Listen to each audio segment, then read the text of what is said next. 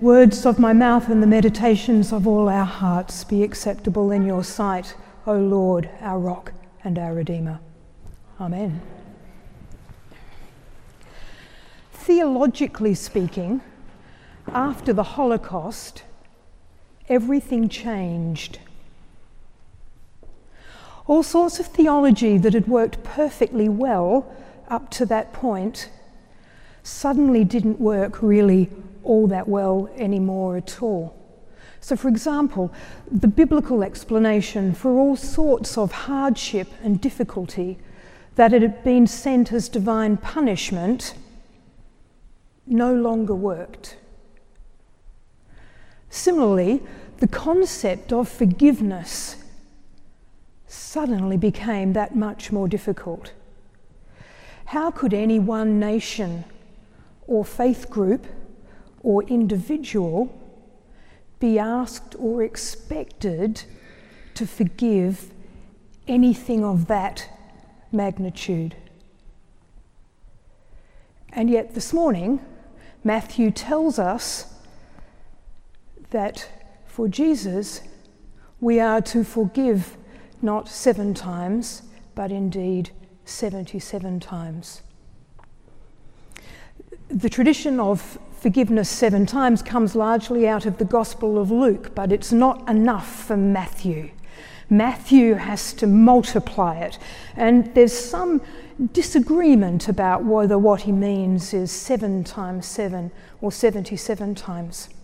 I think there's probably a good reason for thinking that it's 77 times that he means.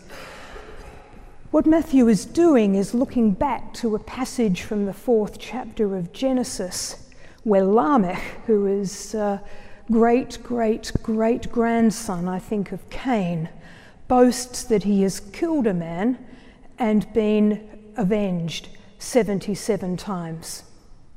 And so Matthew takes this tradition and turns it on its head and says, do not avenge, but rather forgive as many times as you are possibly able.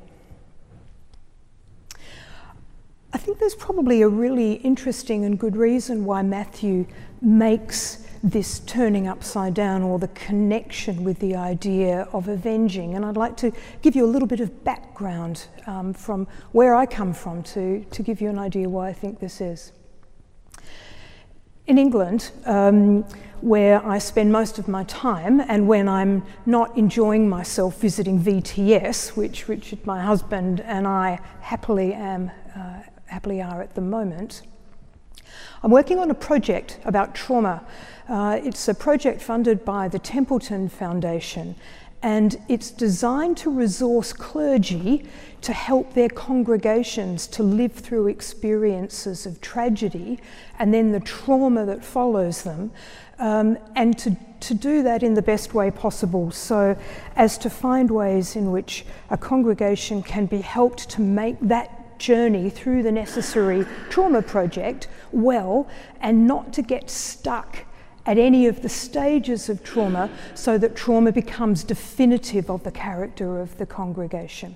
So that's what we're about, and we travel around the United Kingdom, teaching in seminaries actually, and also clergy who are mostly fairly new in their time as clergy, to give them some theory and some background in that work.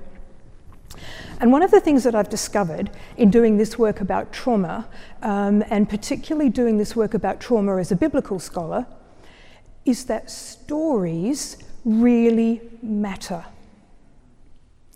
The stories that we tell ourselves matter enormously and make an incredible difference. So I've been doing some work around resilience in particular lately, and one of the things that I've found is that those who tend to be most resilient are those who are able to look back over their own story and to retell it, to find a way of integrating the disaster with what their stories were that they told about themselves previously, and to find a way to tell a new story that integrates the two and builds a way to move forward into the future. But not all stories are equal. Some stories help us to move into the future well, and some do not. When individuals or congregations or nations choose stories after trauma that adopt the trauma experience as their core identity and says that in the face of this experience we were innocent victims, and tell stories about their victimhood and what was done to them without building into that early element of responsibility or agency, those stories do not lead well into the future. Unfortunately, once you adopt for yourself an identity which is about victimhood and victimizing, you create only two possibilities for yourself going forward. One is that you will be further victimized, and the other is that you will victimize others. They are the only two choices that you leave for yourself. Forgiveness is a way of choosing a story which takes responsibility and agency for one's identity moving forward. It's a different kind of story. And so Jesus says, forgive not 7 times, but 77 times. This morning's gospel story, and of course the saying is followed on by a story which explains it, is very much personalised. This is not an abstract problem that Jesus is addressing. Peter comes to him and says, if another member of the congregation sins against me, how often should I forgive that person? And in the story that we have explaining it, we hear about the slave who owes 10,000 talents. Actually, the largest amount of money really that it was possible to imagine or to signify. 10,000 was the highest number, a talent was the greatest amount of money. Put them both together and this debt is enormous. Pretty much like the debt of the Holocaust, really. And you might remember that it's in Matthew and Matthew's version of the Ten Commandments in which sin and debt are held together as an idea. So the forgiveness of debt here, the forgiveness of money, is operating as the forgiveness of sin. And so it's personal. How do I respond to this person who has sinned? This issue has become personal for me in the last couple of years as I've been doing this work, because one of the things that I've been fortunate enough to do is to do some work with Rabbi Jonathan Sacks. A number of you may well know his writing. It's extraordinary.